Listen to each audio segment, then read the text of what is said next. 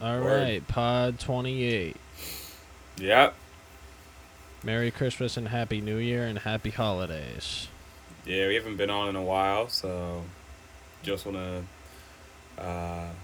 wish everybody New Year's, holidays.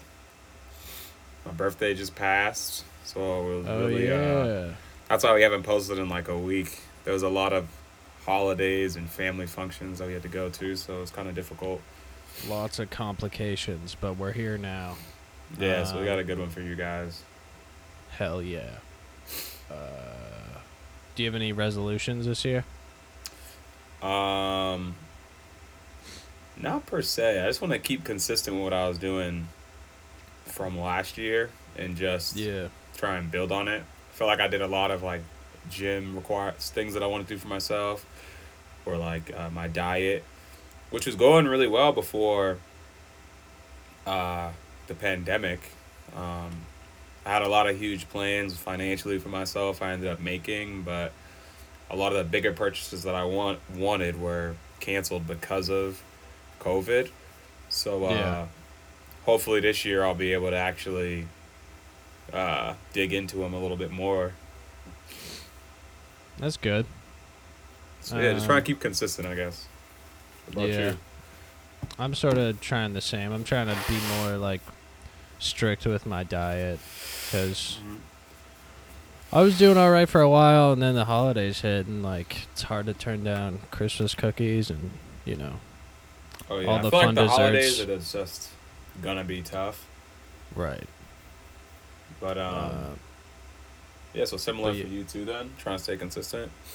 yeah, I haven't really thought of like financial goals, but I Mm. definitely want to stick to my diet because I like feeling healthy, Yeah. Oh yeah, definitely, and definitely. that sort of like helps have a positive influence on other facets of my life when I feel Mm. healthy and good. So it's like a good base one to stick with and try to improve on. Alright. I'm hearing it. I agree with it. You said, "Oh yeah, how was your birthday? How was?" We have a lot to check in about because it's been a while. Oh yeah. Uh, you had your birthday. How was that? Oh yeah. So my birthday was the 27th. Just turned 25. Woohoo! 25 quarter century club. What's up? I know. I know. It's crazy. Um, yeah. Sorry for everybody. I'm sniffling because my allergies are kind of messed up right now. But um, yeah. So Nerd. 25. It's been cool. I went out to eat. I went to Abe and Louie's. It was solid. It wasn't anything like crazy, but You said um, it was crazy. You said lobster ravioli was the best lobster dish. Oh no, no, you're. that's at Never mind. Joe's. So That's I also true. went to Yeah. Joe's. I had a lobster ravioli. That was really good. But I was at for my birthday. I went to Abe and Louie's, and I thought it was okay. The service was great, fantastic. But the They steak I do. got was eh. I got Wagyu. That was really good. And we ate some small scallops with a mushroom ravioli. So that That dish sounds was those delicious. those starting dishes were really good, uh, but I don't think that it was amazing. Yeah. I am astounded by the service there. I really like Yeah, their the service is service. crazy. Yeah. Like that's the main thing I would say if you're going out to eat over there. Like be ready for some really good service. It's so But the food was fancy only too. okay. You got to go there for brunch next time Yeah, you I go. hear. That's what I was. It may just be better brunch because when I went for brunch, I loved it. It had the different Benedicts.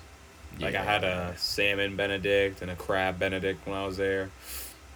And now you said you had a Damn. lobster Benedict there, right? Yeah, I had a lobster and then a crab cake Benedict and then Yeah. filet mignon Benedict. Yeah, which is absurd. Like Yeah. so yeah, I may have to go back there for a brunch, but the dinner was only all right. So but still a great birthday altogether. I went to go eat somewhere great. So it sucks the place that I wanted to go. They messaged me cuz my friend's like, "Hey, like it's closed on whatever day it was, like Thursdays or whatever." That And sucks. yeah, we were like, all right, well, we can't go. So they called me like half an hour before our reservation, and they're like, hey, are you guys still coming in? Like, and I'm like, well, Google said, and they're like, yeah, well, you're the second person to say that. So we were losing business to Google. I was like, that sucks. I would love to come in, but you guys closed by the time I had to get there, so kind of sucked. But maybe Louis is solid. Yeah. What did you get any gifts? No, I didn't really ask for gifts. I got one gift from Claire. Shout out her, your mom. Oh, She yeah. got me a food processor. So I haven't gotten a chance to break that open and use it yet, but I got some ideas for it. Um, I I only know it as like chopping shit up. I don't know what else you could really use it for. yeah, I can make Uh, cookies with it. So it'll really yeah, make it'll make my like my crust for my apple pies better and the crust yeah, for my true. cheesecake better, more consistent throughout. So I'm sure yeah, there's a that's an lot of exciting things you one to can do use. with it. I'm sure there's a lot of things you could do with it. I just my knowledge of it and like what things it can do is limited. Yeah, definitely. Um, uh, even for Christmas, would you get anything cool for Christmas? Nah, I didn't really ask for anything. So Got your air purifier though, right? yeah, so I know. I guess I got a gift for myself, which is the air purifier, which has done me great. Um, it's I made kind it of a want to like lot try it easier. out. Yeah, what are you saying? You should let me borrow it for a weekend. I'd probably change your life. Yo, like, cause seriously, cause a lot of the particles, I guess that for people who have allergies like you and I, a lot of the particles in the air can be filtered out by this thing. So right now, I'm in a space where I wasn't using it, and I was confused because I'm like, hey, like in this room, my allergies are crazy, but then in the room that the air purifier was in, I felt great. So I was like, all right, that must mean that the room I'm in has a lot of the particles in the air. My room's about like 10 microparticles. I bring it in here, it's like 150. So I was like, okay, that's of course why I was feeling this way. That's So crazy that it's like able to tell that. yeah, just like I plugged it in and then its sensor went off. It's on auto, so then it's like, all right, let's see how much particles are in the air. Then it turned it up. I was like, all right, well, it's bad in here. Wow. How much was it? I got an expensive one that just had the sensor, so this one was like 400. But you can buy cheaper ones that do the Damn. same thing. It's just I opted for a more expensive one. For $400, the microparticle accuracy better be spot on. Oh yeah, I feel it. Even if without it telling me, I knew based on its reference how much was in the air. I knew that it had to be really high. Yeah. Well, Um, that's cool. yeah, stuff like that. What about you? Anything new with you since our last pod? Um, yeah, mainly. I mean, we had Christmas and New Year's. Both went Yeah, well. Got great Christmas gifts. Been playing a lot of computer recently. yeah. The Because we new, talked about how he had a new system last pod. yeah, my buddy helped me buy a new computer, and I've been on it so much. Yeah.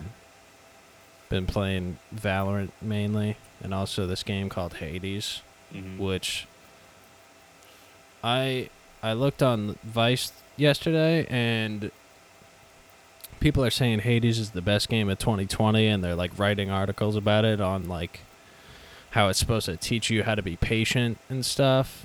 Mm. But it's a really fun game. It's like you're trying to escape the underworld, Mm-hmm. and it's sort of like Diablo. But yeah, Christmas was great. Just had a nice New Year's with my girlfriend. Mm-hmm. We actually did our Christmas exchange on New Year's because she was away for Yeah. Christmas. So that was nice. I've been heavily meditating. Yeah. How's that been for you? It's been good. I'm on 10-day streak on Headspace, which is crazy, bro. On Headspace? What is that, the app? Yeah.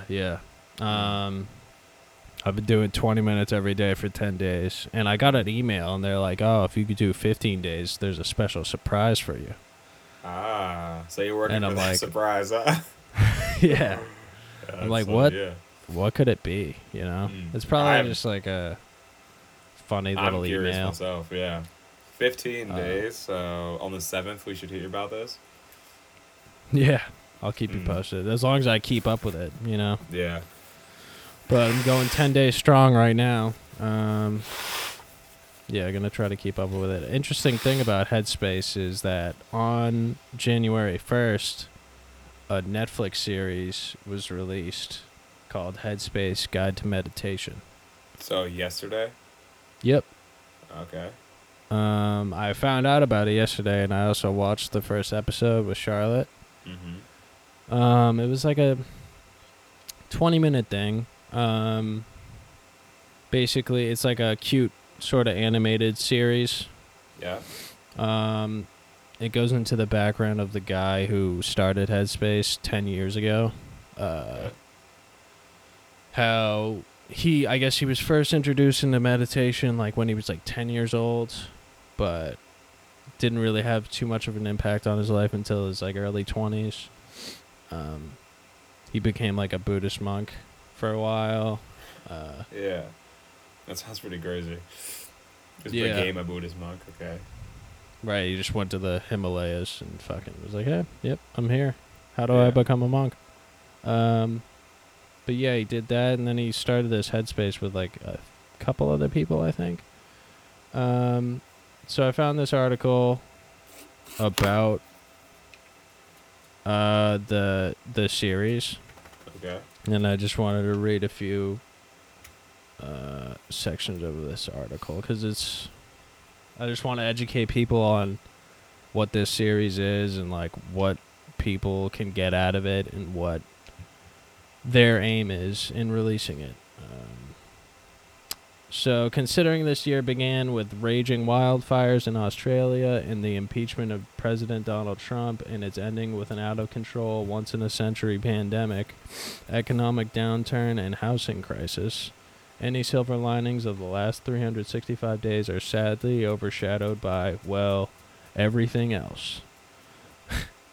Meditation is universal and timeless. It's been around for several millennia, and during that time, it's helped many communities cope with many difficult things, said Puddicombe, who is Andy Puddicombe is the guy who made Headspace.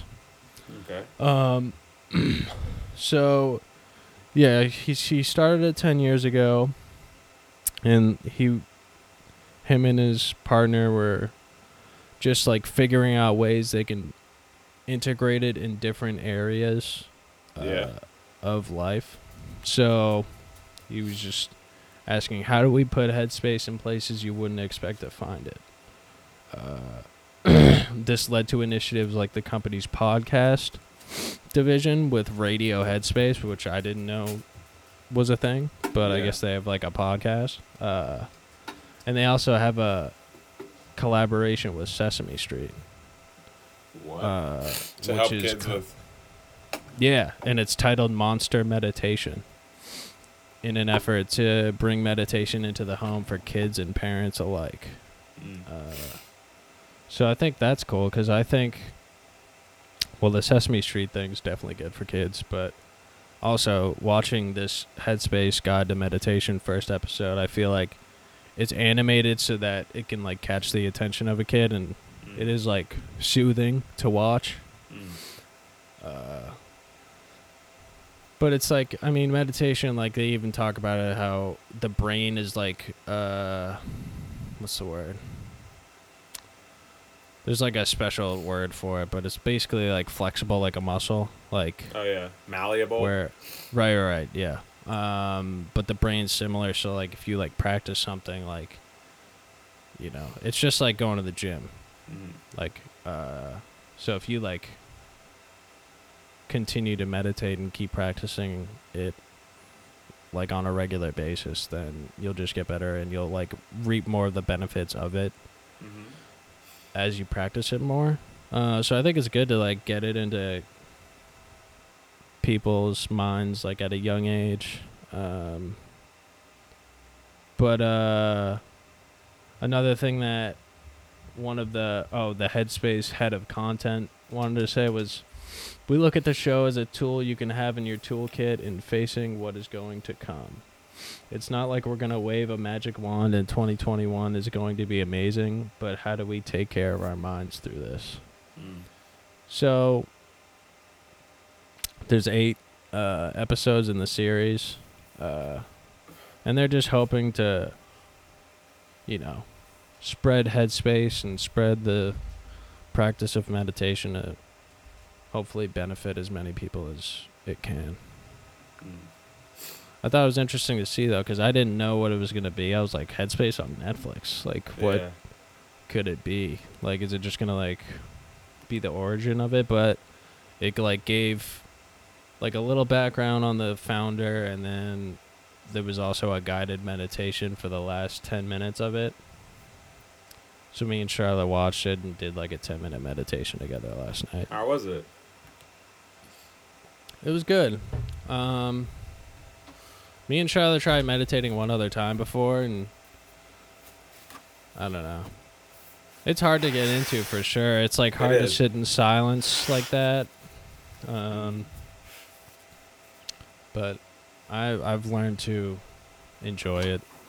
Yeah. And, it's good to like reflect upon and use it in everyday life. All right. On a lighter note, KFC is releasing a gaming console. Yeah, I've seen that. I've seen that on like my social media that they're about to drop a console. Now, is it real? I don't think so. But No. it is entertaining and funny how they marketed it. If you go to the website, they have like a whole webpage just dedicated to showing like the specs of everything.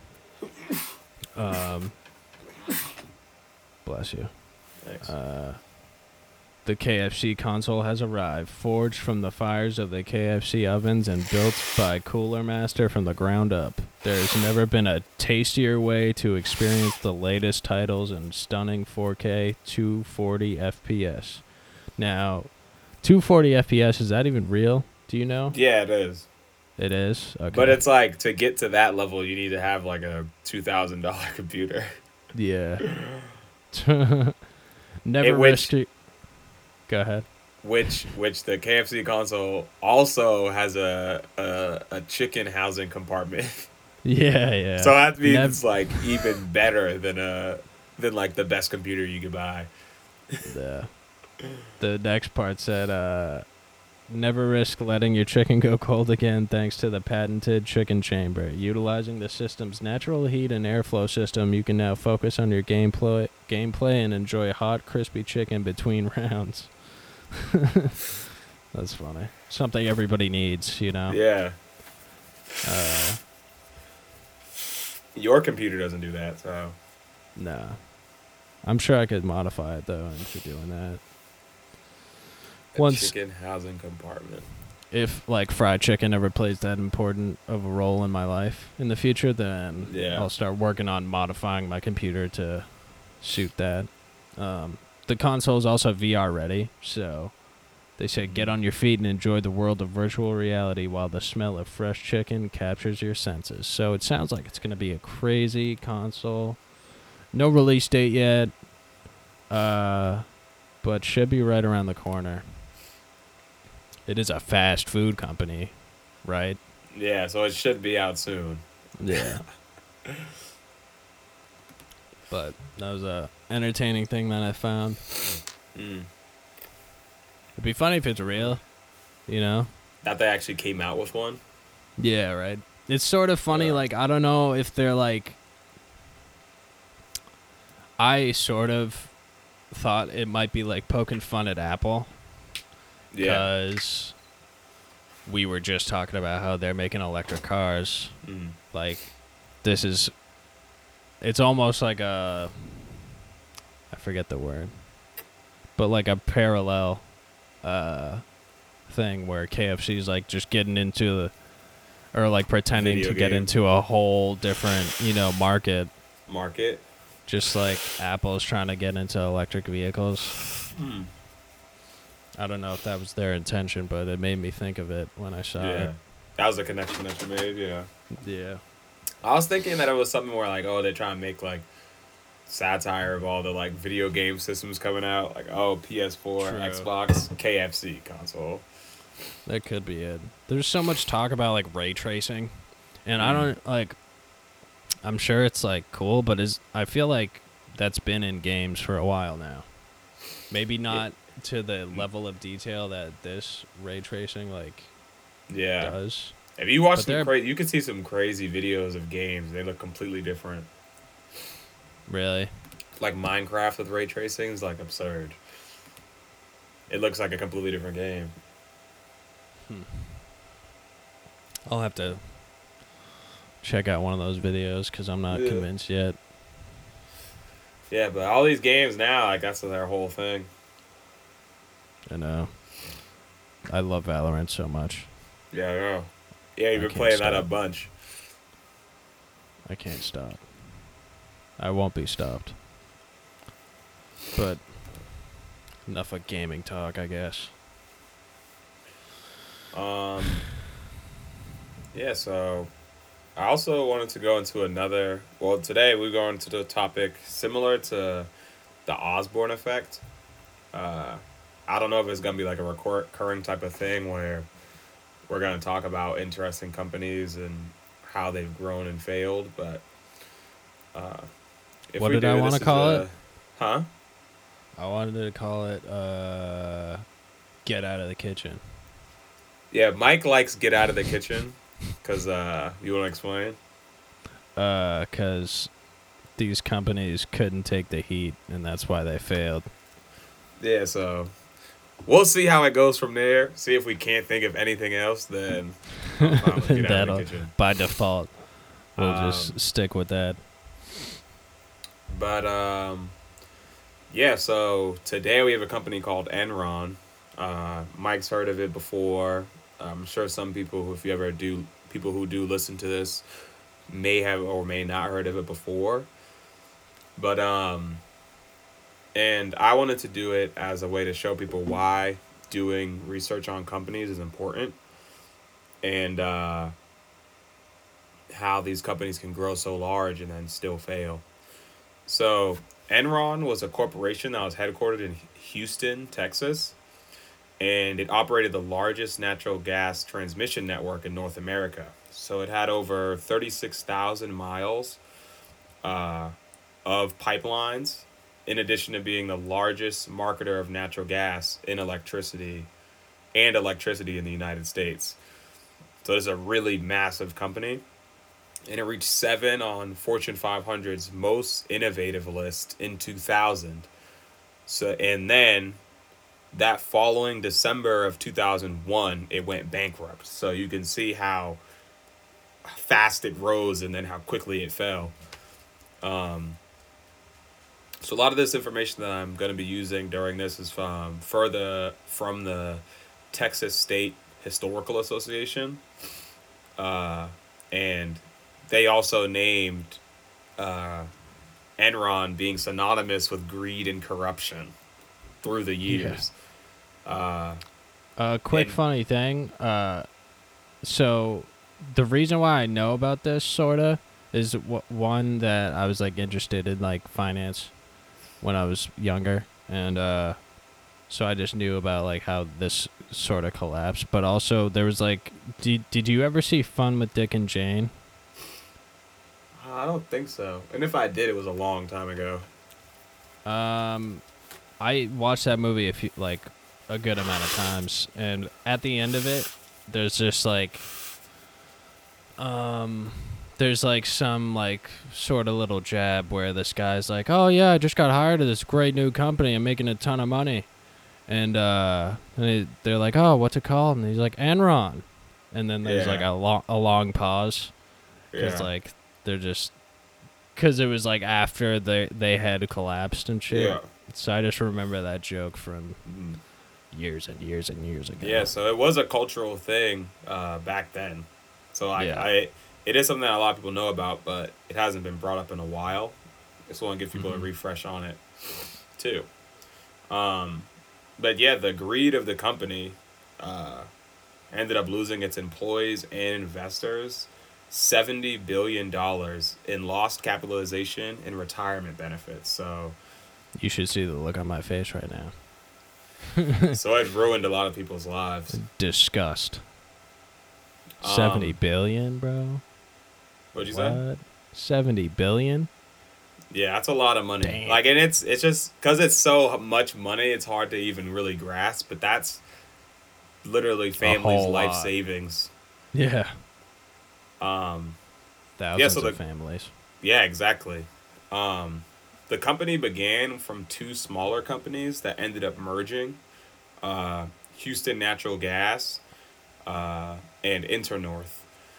So the arrangement agreed that the company would be called HNG/Internorth and be headquartered in Omaha, but with the hiring of Sam Segner as chairman. Uh, However, by 1986, Segner had retired and Kenneth Lay was chairman and CEO. So, and the company was renamed Enron and headquartered in Houston. Um, so Kenneth Lay is one of the main players in the whole rise and fall of Enron. He's chairman and CEO, but he would sooner or later drop his CEO title and just become a chairman. Um, in 1989, the same year that a few years after Kenneth Lay was announced chairman. Do you know why it's called Enron? Or, like, is that, like, an abbreviation for anything? I wasn't sure. Nothing came up from my research. It should tell me why it was named Enron, but they ended up just switching the name to that. I'm not sure. Okay. Probably has something to do with energy and their pipelines, if I had to take a guess. Yeah. But what ended up pushing Enron into fame was a lot of their sneakily deals and timing of the market changes. So in 1989, the U.S. started to deregulate gas. So Enron, with the help of a outside consultant, Jeff Skilling, who at the time was working at McKinsey and Corporation, created a new way to market natural gas to its customers using something called a gas bank. So pretty much they'd just be an intermediary between buyers and sellers of gas. So gas could be traded as a commodity and pretty much could be placed onto the stock market. Mm-hmm.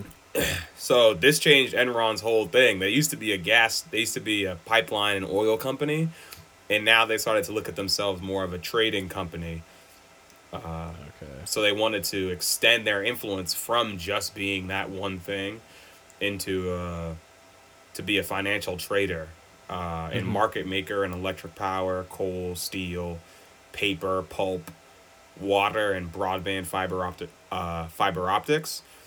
So they really started to diversify a lot That's throughout when their they time. started being corrupt, right? Yeah, that's when things started to turn, when they started to really take a turn. Yeah.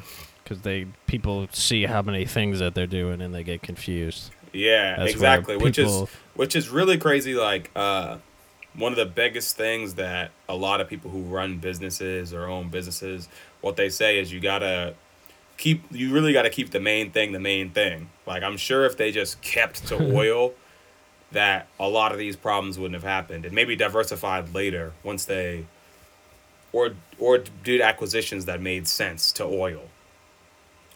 Isn't that what Coach Connolly used to say? Yeah, that's what Keep it's. the But main thing, it's the just main thing, the main thing. Yeah. yeah, it's just a truth. It is like it's just a fact. Like sometimes if you Right. want to try to do too much, like you end up doing a lot less. Right. Um. Definitely true. So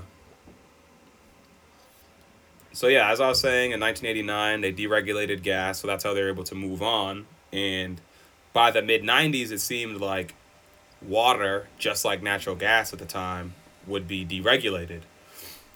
So by 1998, Enron had purchased a British water company, Wessex Water, for 2 billion, which they renamed Azerix. But it really didn't make sense because the company had no way to connect their supply of water to capable transmissions facilities. So, literally 2 years after this new company, Azerex, went public, uh, the company actually went bankrupt. So, this is without even investors knowing this because Enron, what they did is they started to use smaller companies called SPEs. So, this is going to be important for their fall. It's called a special purpose entity. And what they did is they use these special purpose entities, which pretty much just give companies loans in the hope that they'll get paid back later as the company grows. It sounds So, like bullshit. Sounds like a exa- bullshit yeah, so section of a Enron company. pretty much financed the debt of Azerix after its liquidation from going bankrupt to these SPEs, Marlin and Osprey.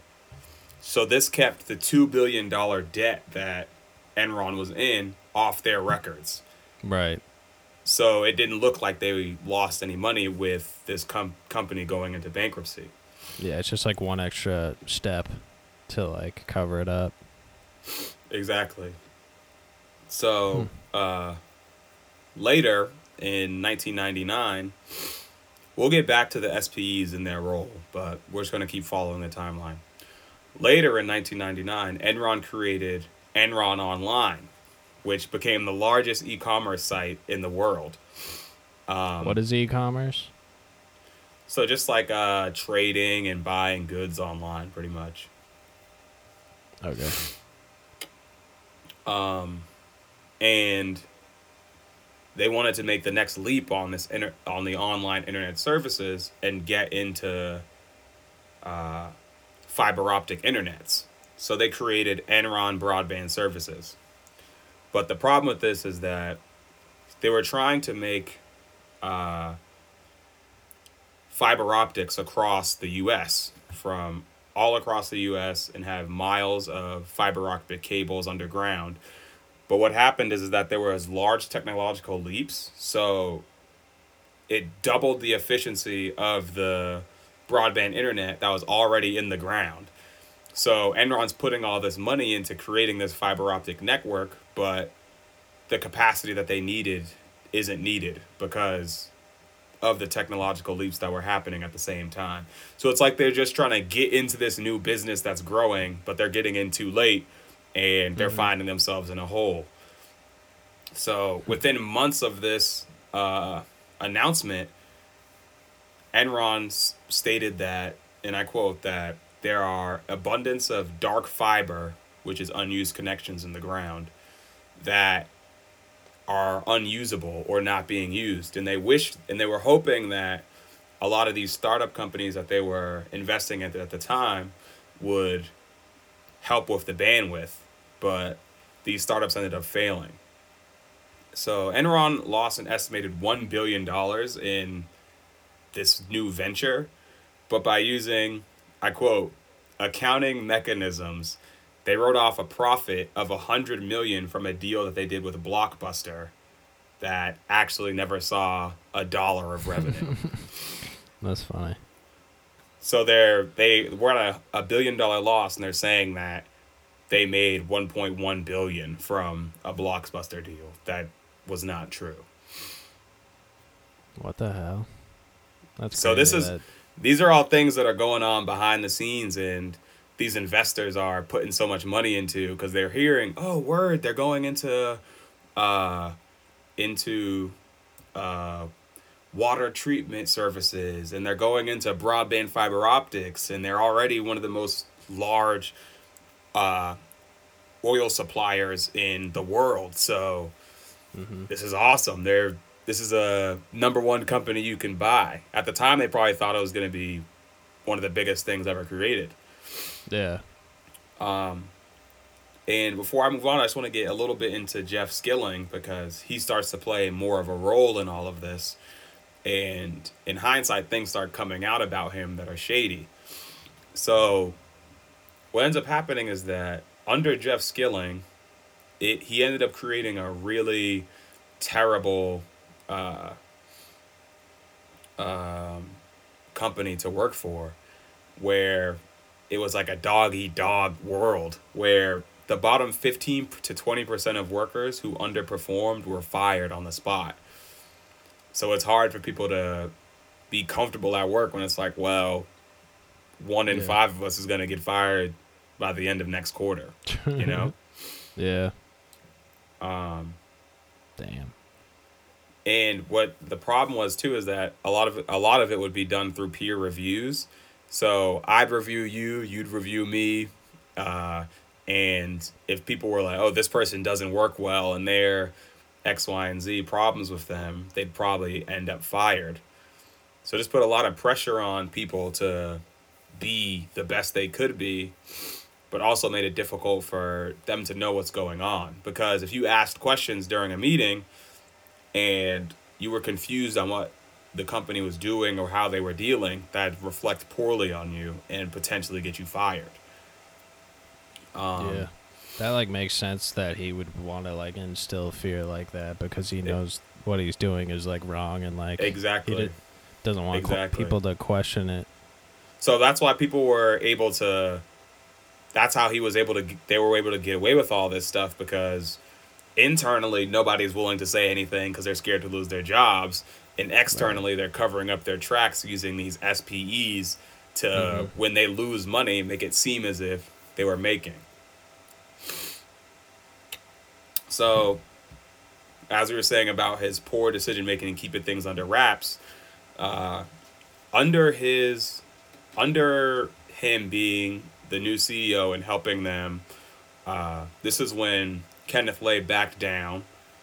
Uh, in I want to say this was '98. He backed down as CEO, and they brought in Jeff Skillings from just being a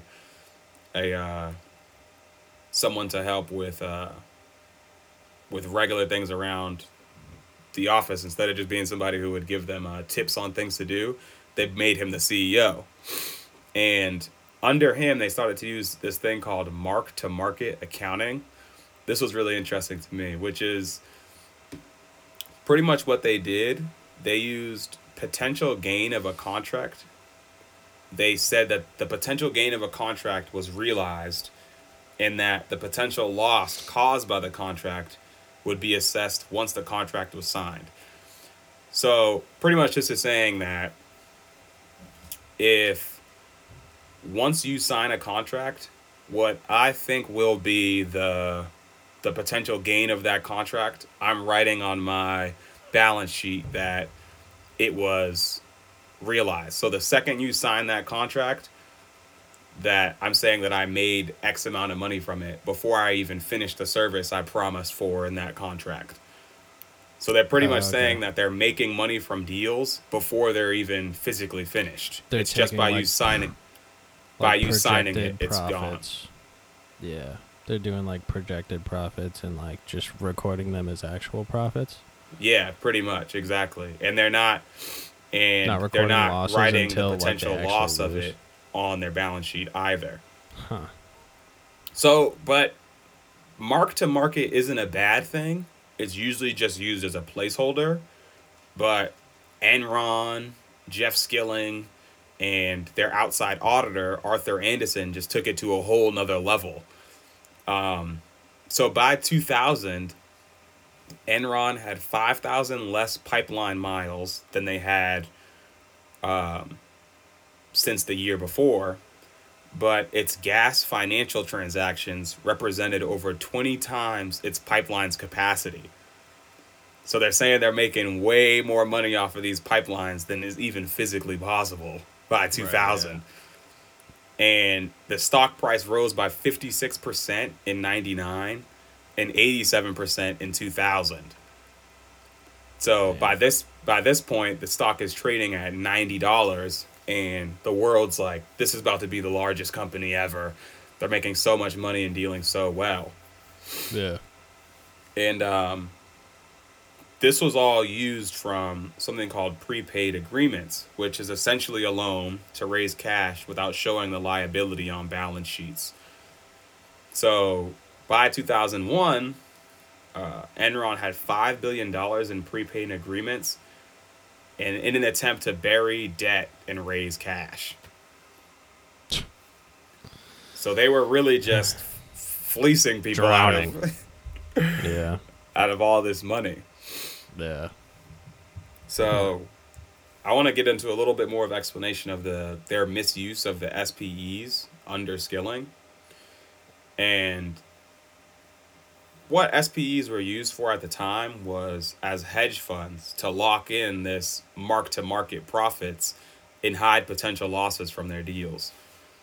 So a lot of times for a banker, it doesn't look this doesn't look like, it doesn't take a genius to see that this doesn't look like a good deal for a banker, because they're pretty much saying, all right, well, what we're going to do is we're going to promise the banker that a third party investor will come in and buy the debt as stocks, and the SPE that gave us the loan to begin with would end up having a larger profit because the company's growing.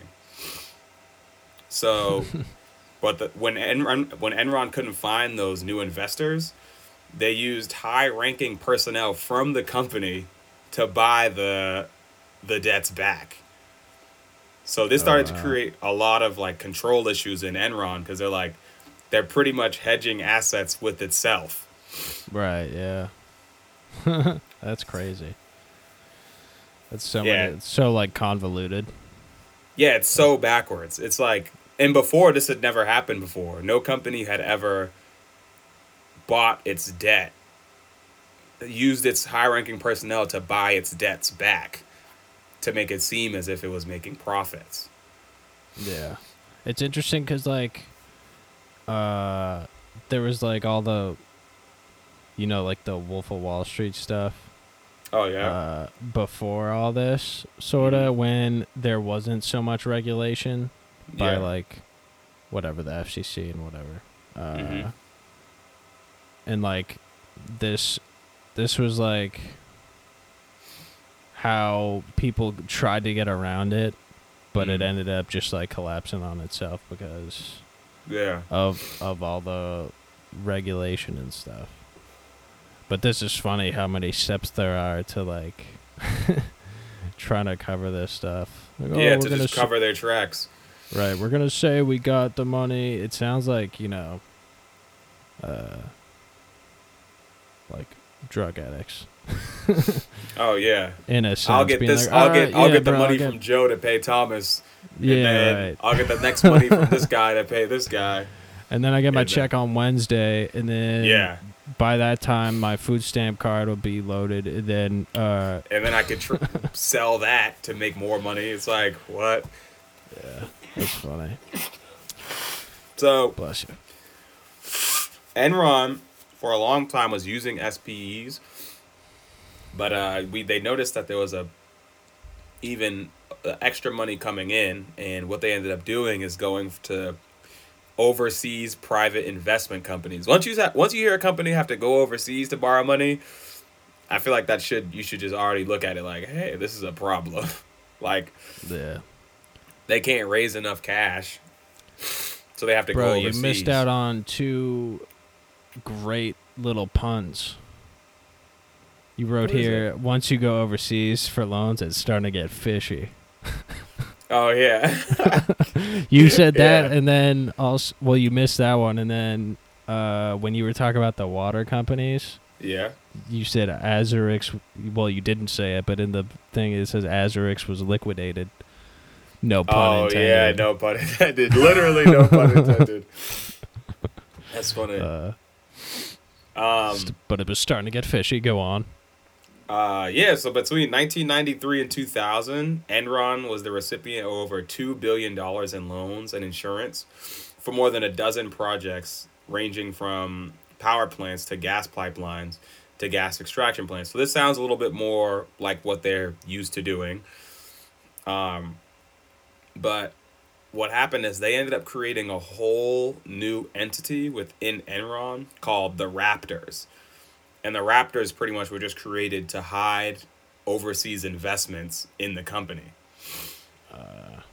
So they ended up having to restructure that little entity inside of their company, and they were able to hide another 200 million in losses from the overseas private investment companies. That's like the Swedish banks and stuff.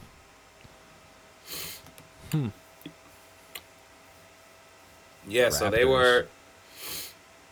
So I They want have to such read. random What'd you names say? for shit. They have such random names for stuff like Raptors and Osprey and Azurix for water. I know. I wonder if So, they have one guy for names. So in the second quarter of 2001, the SEC ended up auditing them, and it showed a negative cash flow of 1.3 billion. So the Marlin SPE, which we talked about earlier for Azarex, they've realized that it was used to conceal Azarex losses, and the Marlin SPE had that money due to investors at the end of 2001. So Enron was able to shuffle the money a little bit and get the obligation they owed down from 1.3 billion to just a billion. So they're able to cut a little bit of loss there. But the entire note, so the entire amount that was due to Marlin SPE was due if the stock price fell below $34. And if you can take a guess, it did.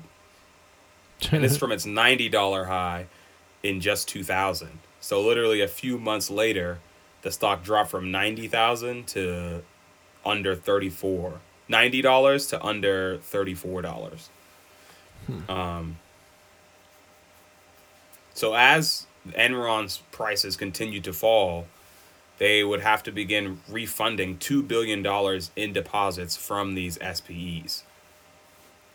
So as the situation is just deteriorating, that July of 2001, Jeff Skillings resigns.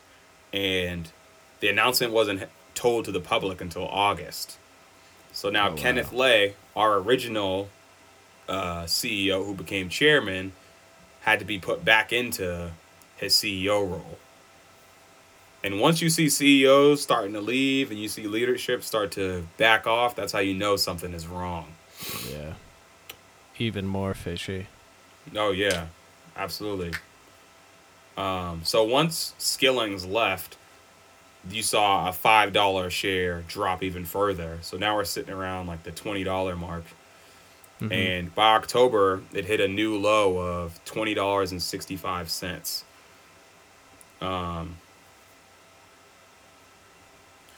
So now they needed a new CFO. They hired a new guy, Andrew Fastow. He realizes things are going to shit, and he immediately started liquefying the company. So he ended up starting to sell a lot of their assets, or things that people believed were assets but were not, because it's a lot of empty filings that they were doing.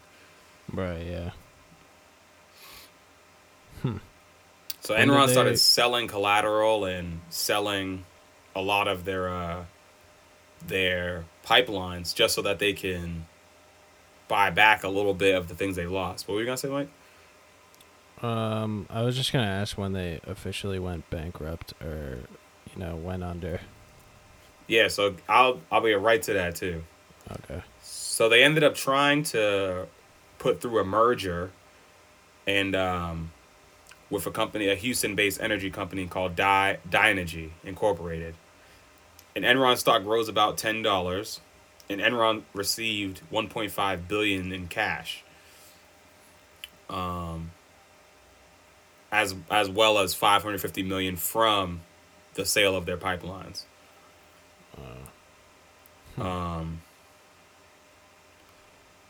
So the merger ended up being reviewed, and ended up being canceled by Dynegy.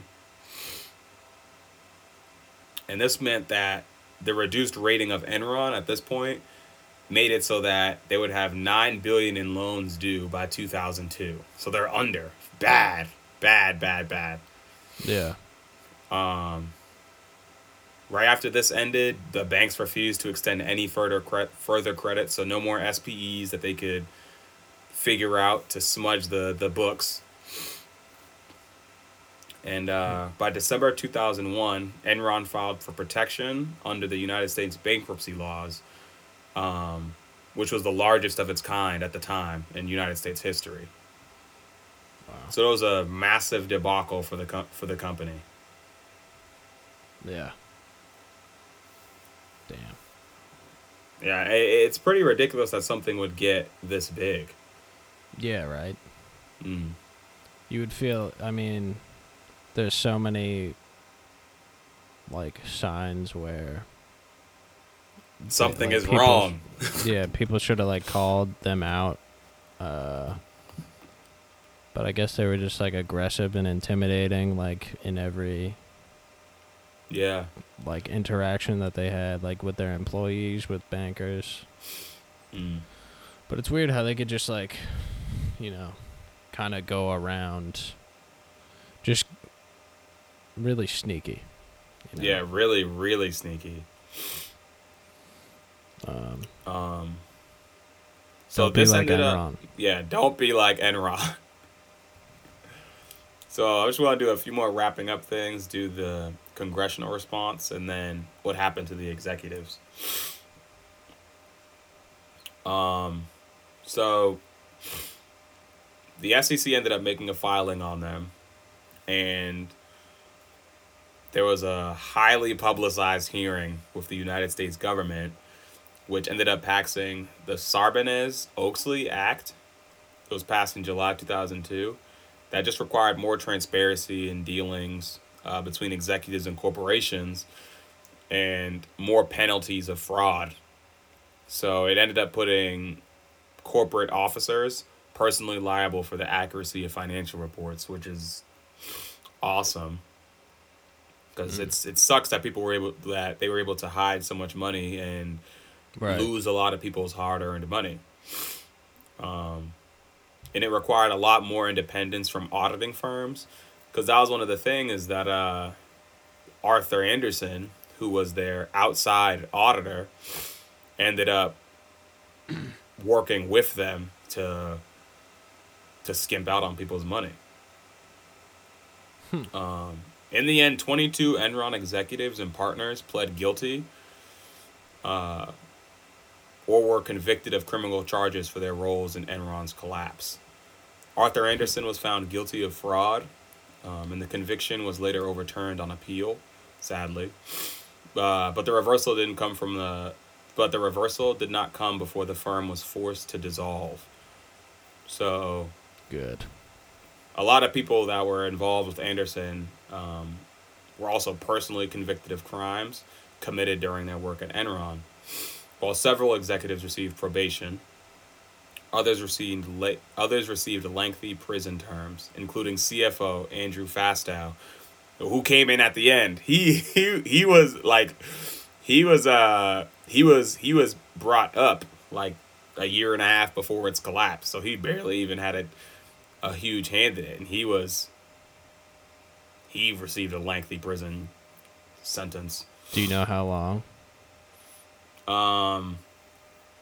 No, but none of the people that ended up being convicted was shorter than 10 years. Oh, wow. So yeah, this was the CFO, the accounting chief, CEO of the trading unit, treasurer, former chairman Ken Lay, and CEO Jeff Skilling were found guilty in May of 2006. So this is when you said you started to hear about it. Skilling, who was guilty of 19 counts of security and wire fraud, was sentenced to more than 24 years in federal prison and began serving his term in December 2006. Ken Lay died in July 2006 while he was waiting to be sentenced. So his conviction ended up being voided. They were actually going after his home to pay for some of the things that Enron had lost. Oh wow. Do you know how he died? Did he kill himself? No, I think it was natural causes. Uh. Yeah, it was suddenly. But I feel like when you're that old and you're going through so much stress that I bet his will to even go on was just Yeah. smashed because it's like, well, I'm going to be in jail for literally the rest of my life. Right. Yeah, they were. Damn. So at the time, the Judiciary Department wanted to pursue Lay's estate in civil court in an attempt to recover some of Enron's lost billions. Yeah.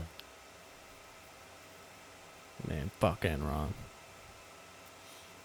And it sucks because, like, the legal efforts that they were trying to get some of the employees' invested funds back, the majority of the plan was around Enron's stock price, which at the time was trading for like 26 cents.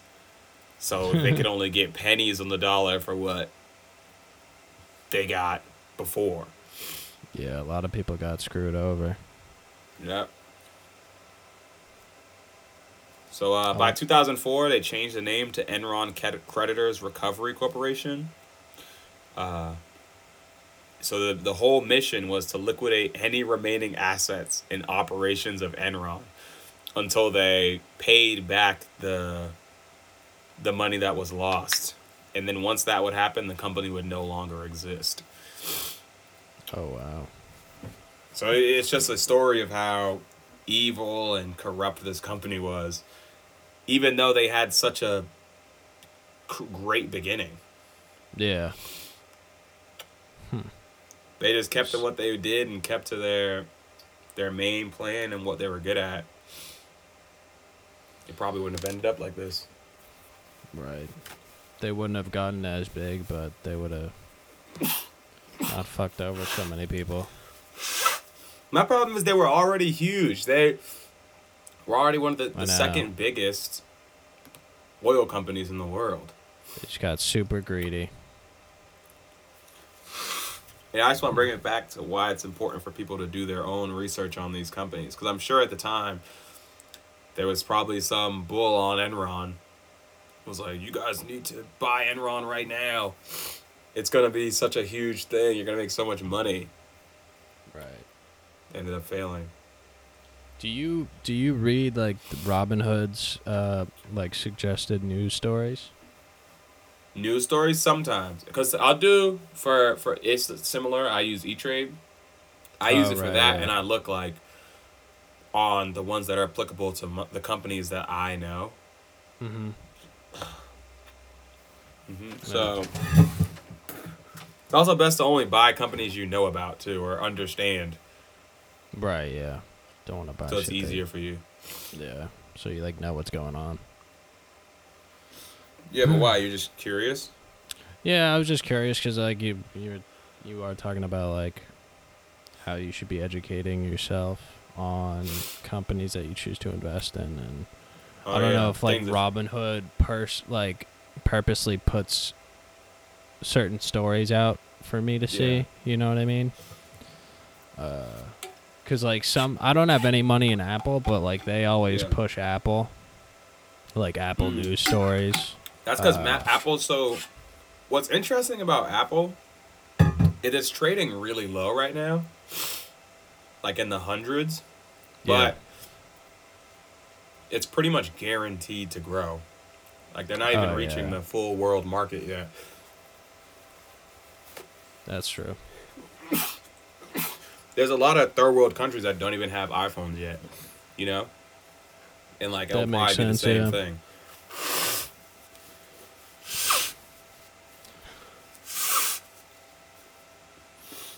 So it's definitely interesting. Yeah, it is. But just pushing again to look into these companies before you just full send them. Don't do a full send on Enron or an Enron alike company. Ugh. Should we do you have any questions? Not about Of the for, existential variety? Existential? I have some up right now. I just haven't picked one. Yeah, let's do it. Should I pick one? Okay, let's take a breath. We definitely need a. Need what? That was by your house? What? That was a police car, right? No, that was me whistling. Oh, I was okay. taking my breath, bro. Oh, that reminded me of a police car, but Yeah. like a siren. But yeah, we definitely need to decompress. Okay, I think I have a good question. Yeah, what is it? How do you know you are not dreaming right now?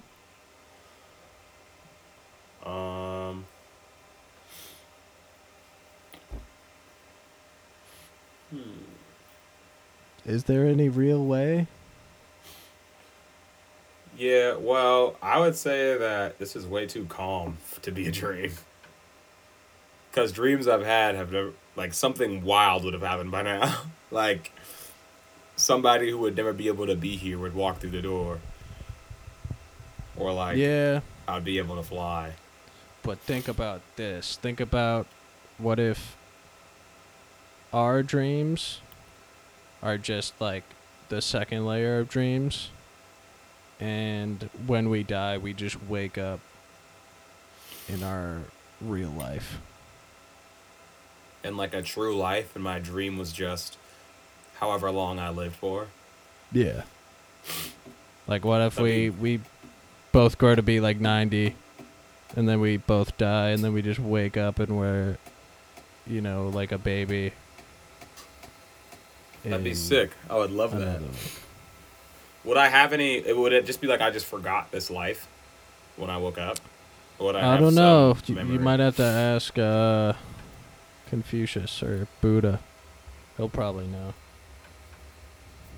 I would like that because for me, it's always been annoying that humans live on such a small time scale, but everything else in our known universe acts on such a astronomically large time scale. So it's like I wish that we'd somehow be able to like live on a larger scale. Right. And that would be that if we could dream 90 years Yeah. and then wake up and live longer, Yeah. That like, I almost did this question actually. It was is one lifetime enough time? That kind of. I thought we haven't asked that one before. I don't think so.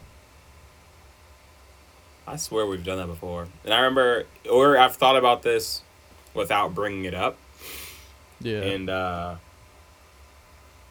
I'm like, I think it, because people always say, oh, it's enough if you do it right. That's the thing. Yeah. And I think that,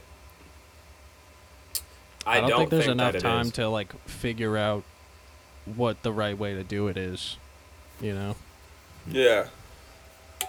Like I feel like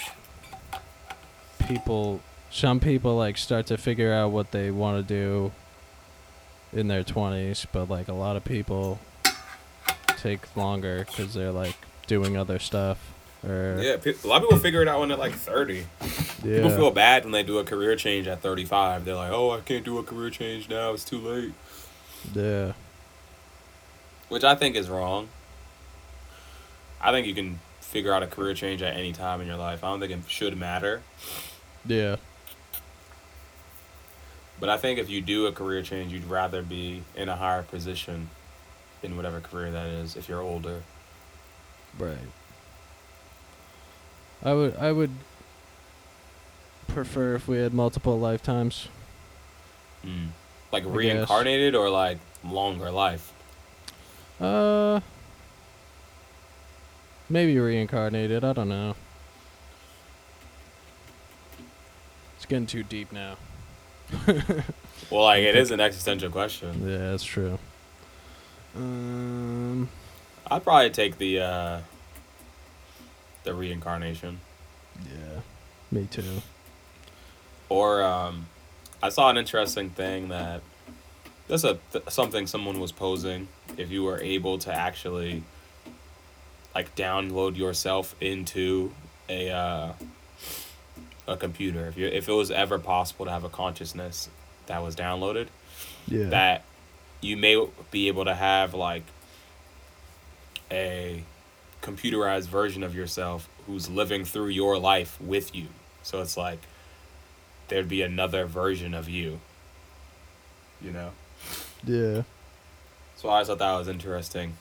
And how how would your life be so much different with that, you know? Right. Oh wow. That's making me think a lot. I got another good one. You want to do one more? Yeah. Okay. Does truth exist without evidence? Truth exists without evidence? I think so.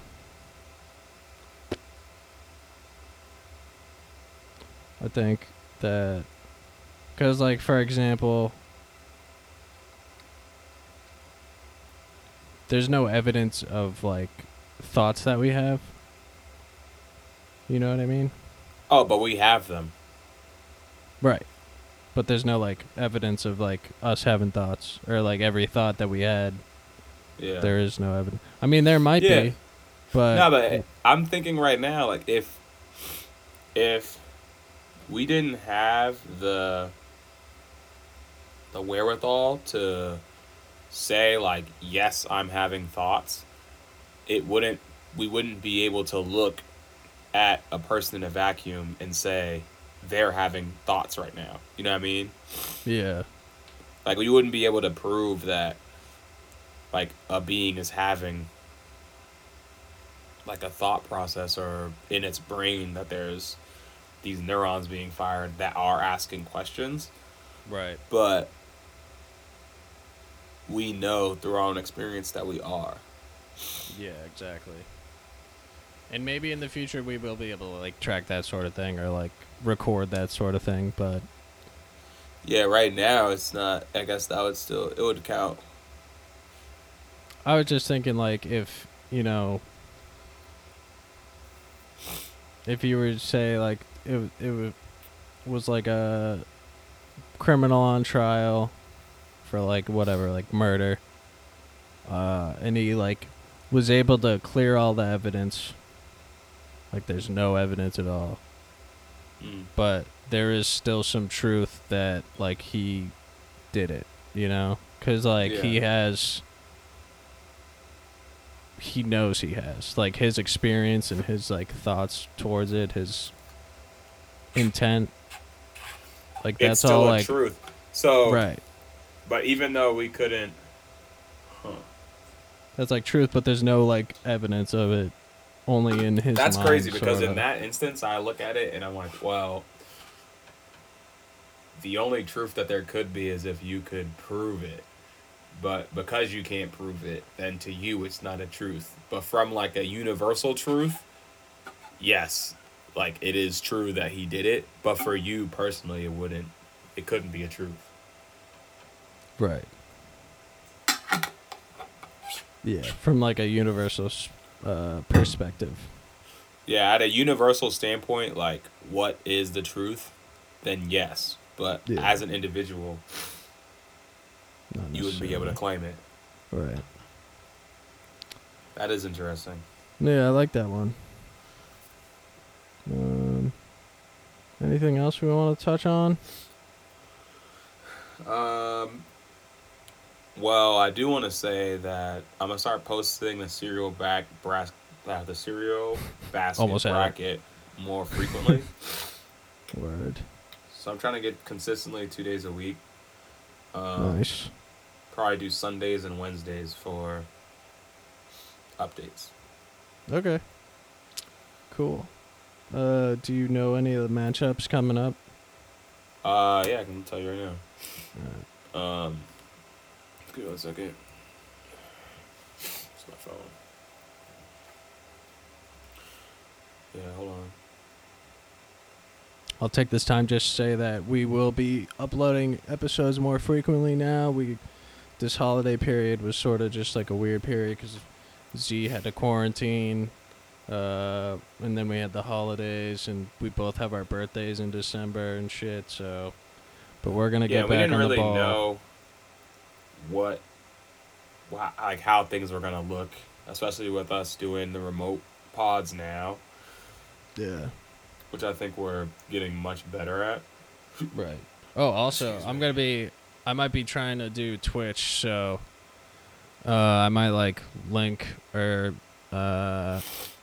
advertise my Twitch next episode if I end up doing some of it. So if you ever want to watch me play video games, stay tuned. Yeah, cool. And I know somehow people are able to put it on there, like put their podcast on there. So I thought that was pretty interesting. Yeah, we But might try that out too. Okay. I was thinking because when I get my streaming face cam, we might be able to stream the podcast as we do it. Which would be much easier. Yeah. I like the idea of it. So Yeah. Yeah. So this week, the ones that will come next are Honey Bunches of Oats versus Reese's Puffs, and Cinnamon Toast Crunch versus Frosted Mini Wheats. Oh wow, those are some tough matches. Yeah. So then we'll only have one more after that. Or one more after that, and then we'll be in the semis. Word. Making progress. All right, I think that wraps it up. Follow us on Instagram at DTMS_podcast. Yep. I think that's it. Happy holidays, everybody. Happy New Year. Yep. All right, buddy. See ya. See you next time.